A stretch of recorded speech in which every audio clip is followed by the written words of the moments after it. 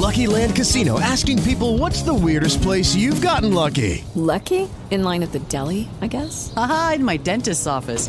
More than once, actually. Do I have to say? Yes, you do. In the car before my kids' PTA meeting. Really? Yes. Excuse me, what's the weirdest place you've gotten lucky? I never win and tell. Well, there you have it. You can get lucky anywhere, playing at LuckyLandSlots.com. Play for free right now. Are you feeling lucky? No purchase necessary. Void where prohibited by law. 18 plus. Terms and conditions apply. See website for details.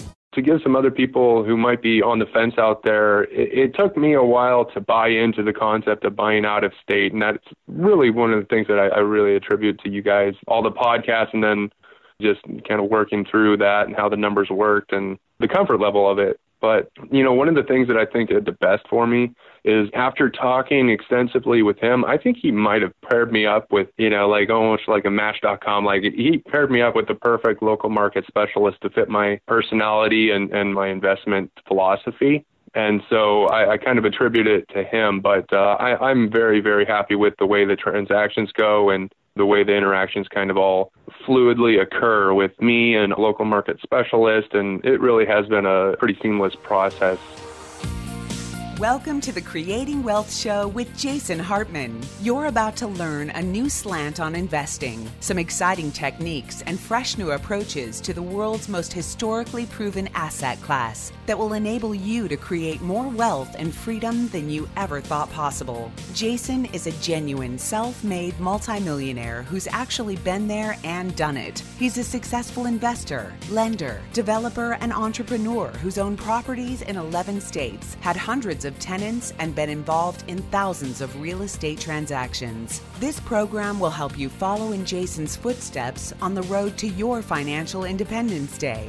You really can do it. And now, here's your host, Jason Hartman, with the complete solution for real estate investors. Greetings, investors. Welcome to episode 1278. Today, our guest will be Nellie Galan, and she has had a fantastic career, but she loves income property investing. And we're going to talk about that as she talks about becoming really an empowered investor. She didn't say it in exactly those terms, but, we're all about the empowered investor. So we're going to kind of touch on that today. And this is a good story. But before we get to that, there's a recent article out about how half of home shoppers have just given up. They cannot find a house in their budget. Housing affordability is an issue again. Adam, what do you think? Well, I think it's impressive that it's not just giving up after a week or two. These are people who've been searching for 3 months. They're not just people who have come to the market and said, I looked at the MLS one time and there was nothing I liked. These are people who've been actively searching. And 45% said prices have kept them from purchasing a home. And a lot of them, I was also reading, they're saying 62% are saying that they are not willing, even after 3 months, they're not willing to look in other locations. So they're going to look in that location until they find the property they want at the price they want. Now, I don't believe it says in this story who these potential buyers are, but I would venture to guess that most of them are your generation, you millennials, right? Well, it does say in the 62% searching in the same location, they're talking about veteran home buyers. So you mean second-time buyers or third time even, whatever. Right? Now, they're looking, and they said after searching for 3 months, 36% actually admitted they're going to expand their search area. 21% decided, the homes that I want are too expensive. I'm going to look for smaller and older homes. And 16% said, well, then I'll just buy a more expensive home. Right. So 16% are willing to go and tie up even more of their income in order to buy a house. Right. Here's the thing that our investors that have purchased recently have not yet realized, but you will. Just wait a couple of years, few years, maybe not a couple, but you will realize this. Okay. Now, anyone that purchased through our network back in 2015, 2014, or 2013, or before that, you've made a ton of money. Congratulations. I mean, you've done awesome. Come on the show and tell us about your windfalls. By the way, we always like to invite our listeners and clients to come on the show and be on the podcast. And we've had many of you on sharing your case study stories before. So join us. Just put the invitation out there again. You can go to jasonhartman.com/ask. tell us you're interested in being on the show, or of course, you can ask a question or make a comment there as well. jasonhartman.com/ask. But here's the thing. Coming out of the Great Recession, the home builders have just completely ignored the low-cost inventory in the housing market. There's nothing. Almost nothing. I mean, when I say nothing, it's a figure of speech. There's a couple of things, a couple of properties nationwide, but not many. And this is just huge for you investors, because you've been buying for many years from me and my team. You've been buying these low cost income properties. And the demand for those is just going to continue to increase, because there's this gaping hole in the market, this gap where affordable housing just doesn't exist. And the amount of it that does exist, guess what? All of you clients and listeners, you own it. It's the stuff you've been buying. So there is just such an intrinsic shortage of this type of property. And it's only going to get worse, because certainly home builders are not building it. Yeah, and we've been talking a bit about how the cyclical markets are softening, and that's actually having a trickle-down effect to the hybrids and the linear markets. I know we were talking before we started recording. My realtor here in Austin told me that she's having problems selling properties here in Austin because a bunch of her West Coast people who are moving here can't sell their house on the West Coast. So they're coming to new markets. They're having to start renting because they simply can't sell their old house. Right. So we've got stuck. a whole new set of renters coming into the market who they're only renting until they can sell their house. And with the way the market is right now, that might be a while. So the cyclical West Coast markets, the higher priced markets, softening, and other cyclical markets around the country and around the world, very soft, as I predicted many, many times. Those types of markets are really softening, in some cases crashing. But the lower priced markets are booming. And then you are in a hybrid market where you are in Austin, Texas, Adam. And so people moving from cyclical to hybrid markets are stuck and cannot purchase a new home because they can't sell their old cyclical market home. And by the way, this leads me to another point of why it is not the best deal to buy your own home. Because once again, you're stuck. You're stuck with this whole level of commitment and complexity. It's good to be in the real estate game, and that just means own a bunch of income properties. And if you can, rent your own home. I was able to pull that off, renting nice properties for the better part of 6 or 7 years. And I always owned before that pretty much. Was always thinking you have to own your own home. But it's really just not a very good deal. Now, if you listen to like Grant Cardone, who's been on the show, or Robert Kiyosaki, who's been on the show a couple of times, they'll say you shouldn't buy your home because it's an expense and so on and so forth. And I say it's because the rent to value ratio is so poor.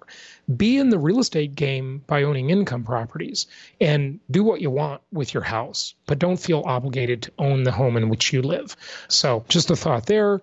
What else on that, Adam? I just think it's interesting that they were saying here, even though all of these people aren't able to find a place, they're still, we talked about they're still going to get back into it.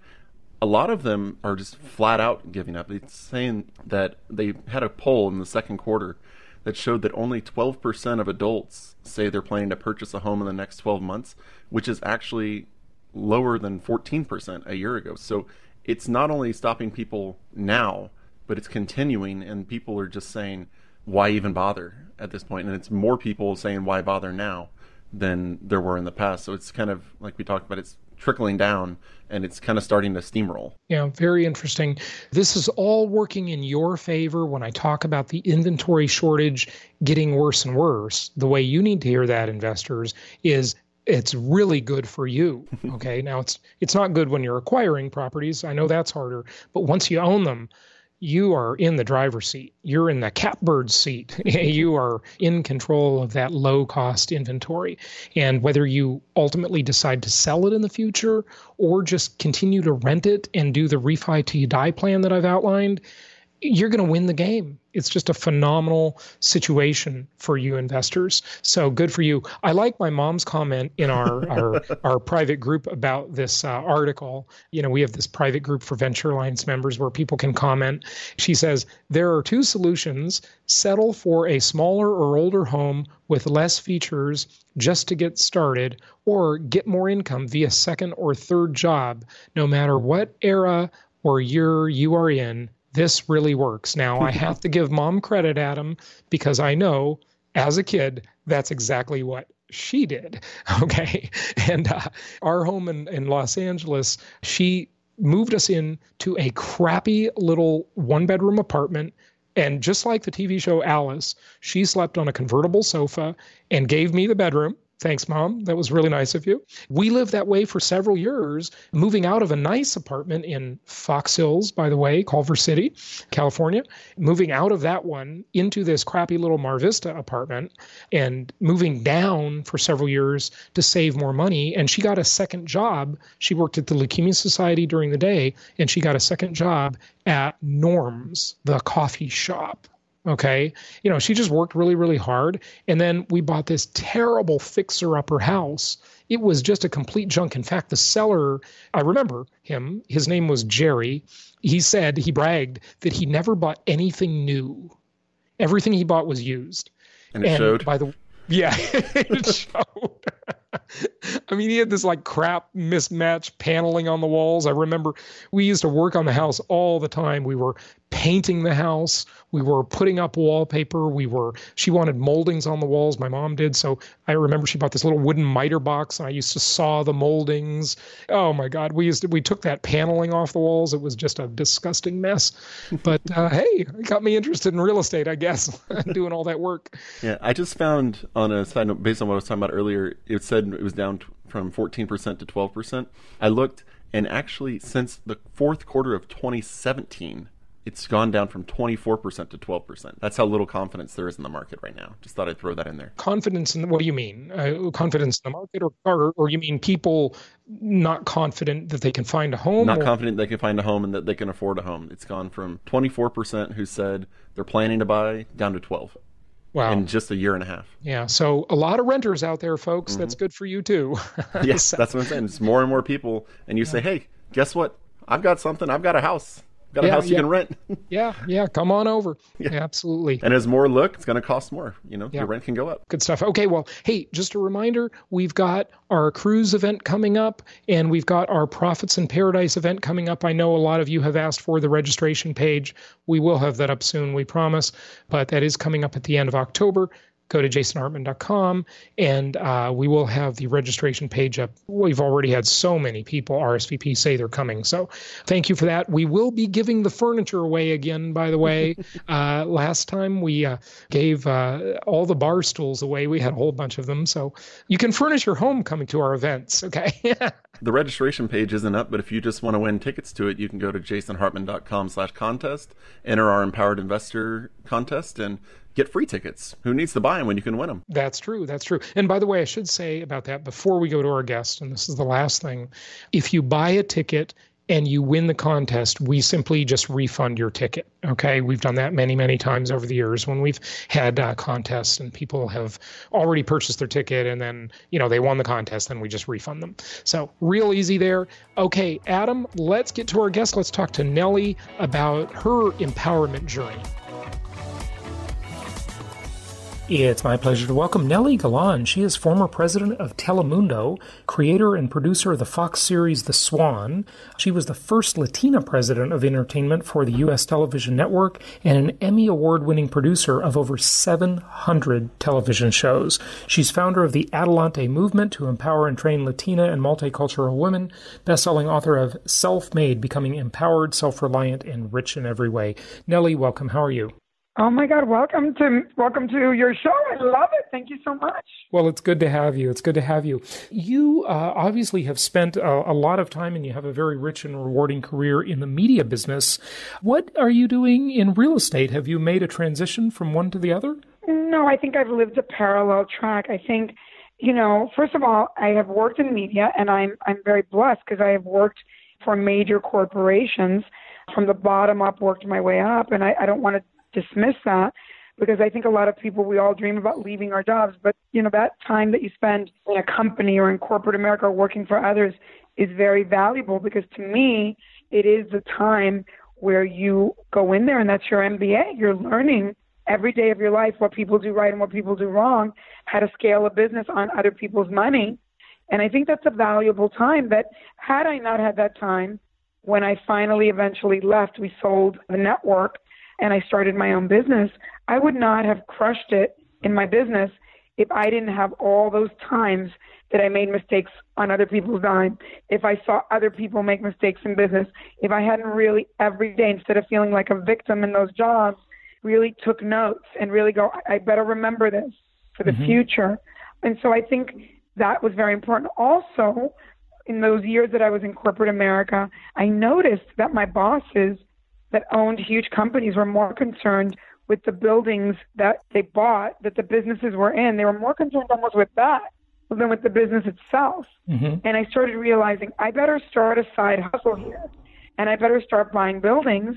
And in fact, I asked one of them once, how do you decide what to buy? And he says, well, whatever you do, buy commercial real estate over homes, especially for you that you're a woman and you're a Latina, because you're going to feel sorry for somebody if they, if God forbid they lose their job, and you won't charge them if they're in the house. Whereas if you buy commercial real estate, you'll get companies to come in with lines of credit and all kinds of stuff, and you have a real shot at making money. Which, that's how I learned, the guy telling me that. And little by little, I lived beneath my means. I had a parallel track. So I always thought, television was like my mission, and real estate was my money. And I started, with $5,000, bought a little teeny building, and just went from there, and now own quite a few buildings and have done really almost better in real estate than in TV. But it's taken 20 years to do that. That's amazing. And that's quite a TV career to compare your real estate holdings to. But when you say commercial real estate, I don't know what that means. Does that mean office, retail, industrial? What does it mean? So I've bought a lot of different types of buildings. My favorite is an office building, but I also have storefronts, and I also own a church, of all things. So it is kind of a bunch of different types of buildings. Interesting. So no apartments, though, or housing. See, I think the opposite. I love housing. I think it's the greatest asset class. And it's sort of surprising to hear. I think it's very good. I think it is very good. It's not something I did on purpose for me. Yeah. Because in fact, the office building I own is a one company office building. I didn't want to have to collect money or managing companies that manage those kind of, I think it depends what your other business is. My TV business is like being in real estate in a way, because when you make TV shows, I don't think people know this, but it's a combination of being a developer and a contractor. Developer in that you have to come up with the idea, and then contractor that you have to actually build the show. So I didn't want to have the same kind of business in three different areas. Yeah, that makes sense. You wanted to have some diversification. Good stuff. Talk to us a little bit about your media career, if you would. Let's kind of circle back to that. 700 television shows? I assume that means 700 episodes, right? Does that mean episodes? Yeah, right. That's 700 episodes. Right. Yeah, episodes. Okay. But still, it's a lot. Of course, it's a lot. How many shows is that, though? How many total shows would you say the 700 episodes was? I don't even remember, because some of them are one show and some of them are 20 episodes. It's a lot, let me just say. But I think the reason I did that, and I think it goes back to, I was employee number one of what is now the Latin TV revolution, right? I ran, when I was 22 years old, a rinky-dinky little Spanish TV station, the first Spanish TV station in New Jersey. And at that time, I was like Lisa Ling. I was a teenage reporter in Boston for CBS. I was a stringer. I'd go around the country interviewing people and then sending the interviews home for the news department, which still I was very young to even do that. And I got offered this job because I was Latina and I spoke Spanish, managing this rinky-dinky little TV station. And I remember thinking, oh my God, ew, I don't want that job. I'm at CBS. What do I want to do that for? And I went to see the owner, who was Norman Lear. Those of us that are older know that he was a very big producer. Certainly heard the name. He and his partner had bought the station. And I said to them, I'm sorry, guys, but why would I want to do that? I'm going to be a network correspondent someday at CBS. And they both looked at me and laughed and said, young lady, are you rich? And I go, no. And they go, well, we're rich. And how is it that you don't know that being employee number one of what will be a multi-billion-dollar business, you can't help but succeed? The Latino market is going to be huge. And I was like, really? And I always say that maybe because I'm an immigrant, had I been like my own son that's had more in life than I had, I might have gone for the ego job, being a correspondent. But when they said that to me, I was like, these guys look like really smart and successful to me. And I quit my job at CBS, the greatest decision of my life. And I became employee one of a rinky-dinky little TV station. I did every single job in that company, worked my way up, and became the first woman president of the network. Yeah, that's great. How many years, what year did you start there, and what year did you become number one? I started in, the trajectory started in, I would say, 88, and the journey took me 10 years. And I became the president, and then we were able to sell the company to NBC, and then when NBC bought it, they offered me the deal to produce lots of shows for them. Because, again, I knew every little part of that business. I was an expert. And I think people have to understand that people that create niches and become experts in niches make a lot of money. Sure, of course they do, yeah. Nellie, would it be fair to say that part of your success was having the humility to do every job? You know, there's an old joke about, hey, I'm the CEO, I'm chief cook and bottle washer, right? I do everything. You wear every hat. You're right. Yeah, I think also, again, that's why I say the idea of not being victimized when you work for other people, because every job you do, whether it's good or bad, teaches you something that eventually takes you to mastery. I think that doing any crappy job at anything you do, dealing with bad clients, dealing with bad bosses, dealing with companies that, are wasting money. Later on, you'll know how to buy companies that are wasting money. Right. I think all these lessons, every little humble lesson is leading you to becoming self-made. Well, listen, you're from the media business. You know Hollywood. And so I love that saying, Nellie, there are no small parts, only small actors, right? It's true. Yeah, very good, very good. Absolutely true. Yeah. What does feminism mean to you? Well, I think to me, it's an important word in my interpretation of it because, my parents left communist Cuba when I was 4. We got here when I was 5. And, my parents came here for so many things, freedom of speech, this idea that in the United States was an incredible place to have a different life. And I don't take that for granted one day of my life. I think that if I was me and I lived in Latin America or in India or in China, in places where there are, we have classes, but it's not the same, where there are caste systems, where women are, for religious reasons can't speak, I would never in one generation be self-made, ever. Right. So to me, the fact that I have been able to come to this country as an immigrant, work as hard as I have, and to have the kind of career I've had and build wealth the way I have in one generation and be able to help my parents, to me, that is not the most beautiful manifestation of feminism. I don't know what is. That word is thrown around a lot.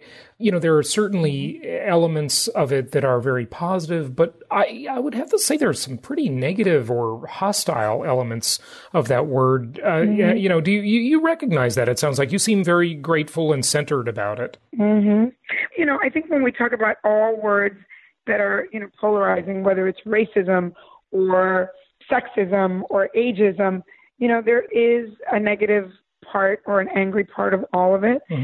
I choose to look at the beauty of it because I do believe in opportunity and people having equal opportunity and people having the ability to have the greatest life they can have. The truth is that is not true in most parts of the world. And I think in this country, we have to fight for it. Right. And it's a constant fight. It doesn't have to be an angry fight. I believe that when you love something, and I love my country, you speak up when things are not going as well as they have in other times. But it doesn't have to be a hateful or angry thing. It's actually a loving thing. Yeah, good. What else do you want people to know? Maybe a question I haven't asked you or just any part of your career that you want to share, success secrets? Yeah, so I think I wrote Self-Made, Becoming Empowered, Self-Reliant, and Rich in Every Way, because I think I saw Sheryl Sandberg come out with the book Lean In, and I thought it was a very powerful book. But I realized that it was the story of a woman that went to Harvard, that left Harvard, that had 3 jobs, had a lot of mentors, and got stock. And she became a billionaire, and good for her. But I felt like there were so many other people in this country, men and women, who have had obstacle courses for life, whether it's that you're an immigrant or whether you're a single mom or whether you haven't had all the opportunities that other people have had. And I wanted to show people that this idea of thinking like an entrepreneur, whether you work for others or work for yourself, if every day of your life you're thinking like an owner and you also invest like an owner and understand that the whole basis of the American economy is based on making money while you sleep, then not only must you make money through your skills and your work, but also you have to invest money in the country, whether it's in franchises, stock, real estate, existing businesses. You have to reinvest your money in order to build wealth. And I don't think that's something that everyone knows or everyone understands. Right. Yeah. And I wanted to really bring back the idea that in the end, the starting point of this race, if you will, is you have to take personal responsibility for your happiness, your well-being, and your financial well-being. And so you really have to change your mindset to thinking like a self-made person. Yeah, very good, very good. Okay, so thinking like a self-made person, anything more on that? I mean, can you unpack that a little bit more? Yeah. It really feels, and I'm sure it feels this way probably for every generation, but it seems that there is a lot of the entitlement disease going around nowadays. That, people feel that they're owed something, right? And then, I remember my mom saying when I was growing up, the world doesn't owe you a living. You have to make your own place in it, and you have to earn it. Nobody has to do that for you. It's your responsibility. How would you speak to that? That's correct. I think that's absolutely, your mom's right.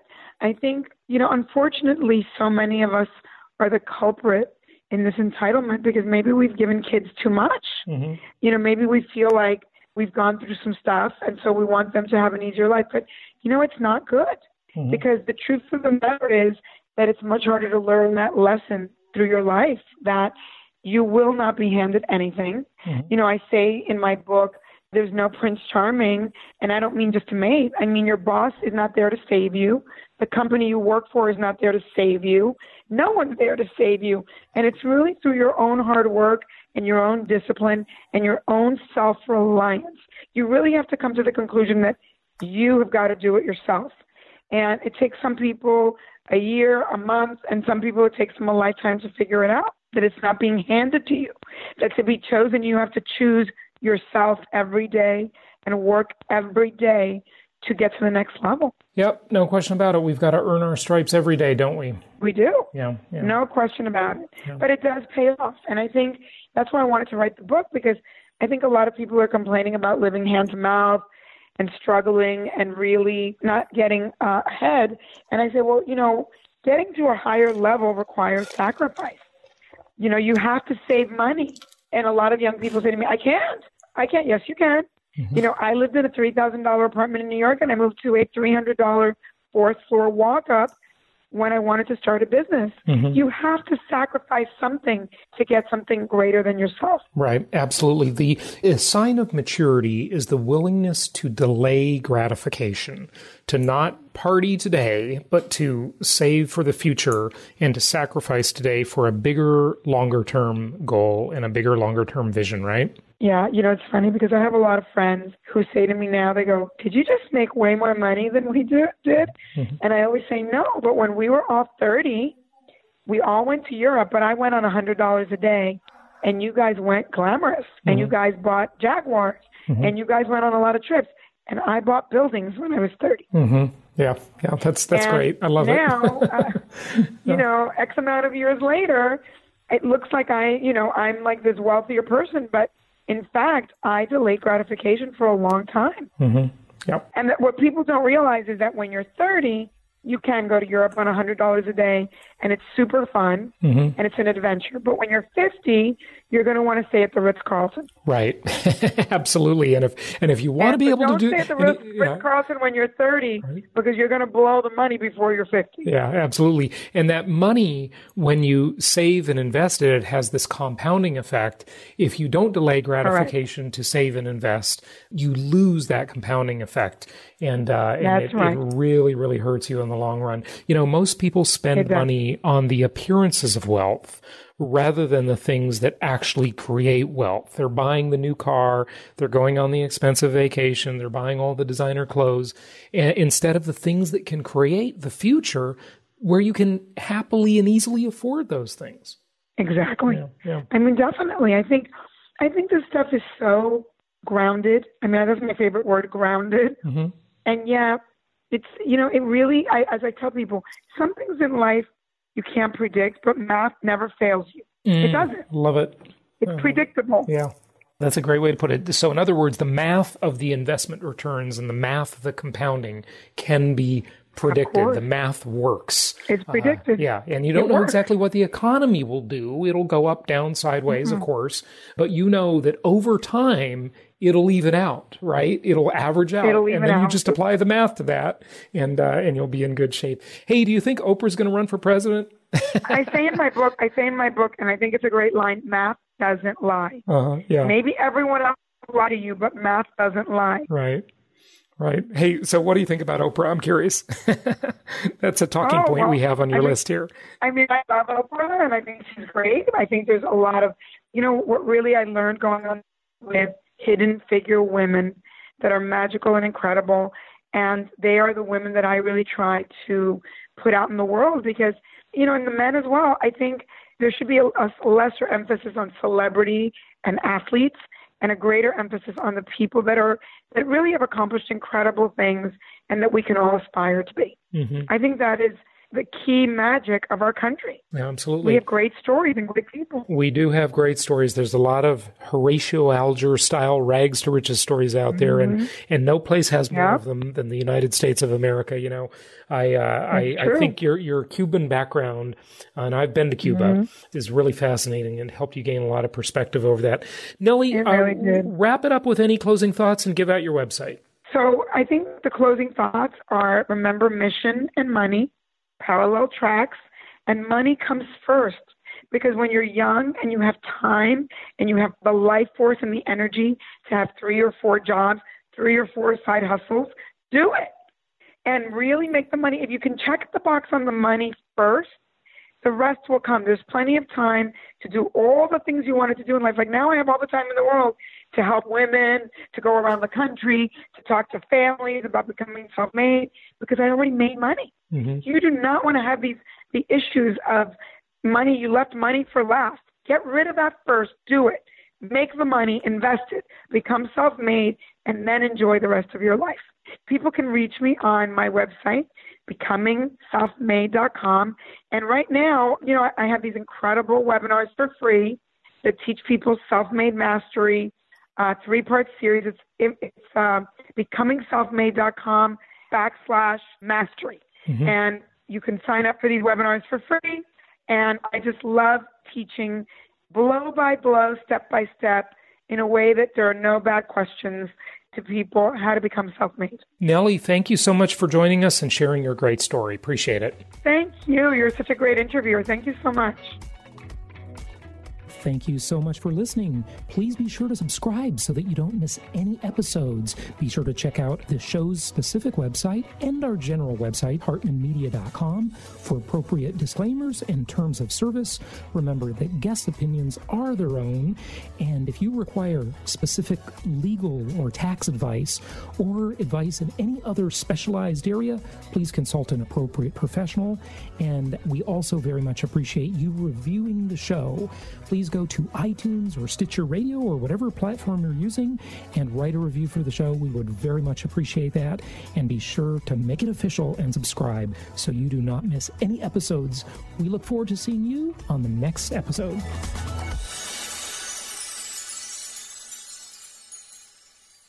Lucky Land Casino, asking people, what's the weirdest place you've gotten lucky? Lucky? In line at the deli, I guess? Aha, in my dentist's office. More than once, actually. Do I have to say? Yes, you do. In the car before my kids' PTA meeting. Really? Yes. Excuse me, what's the weirdest place you've gotten lucky? I never win and tell. Well, there you have it. You can get lucky anywhere, playing at LuckyLandSlots.com. Play for free right now. Are you feeling lucky? No purchase necessary. Void where prohibited by law. 18+. Terms and conditions apply. See website for details.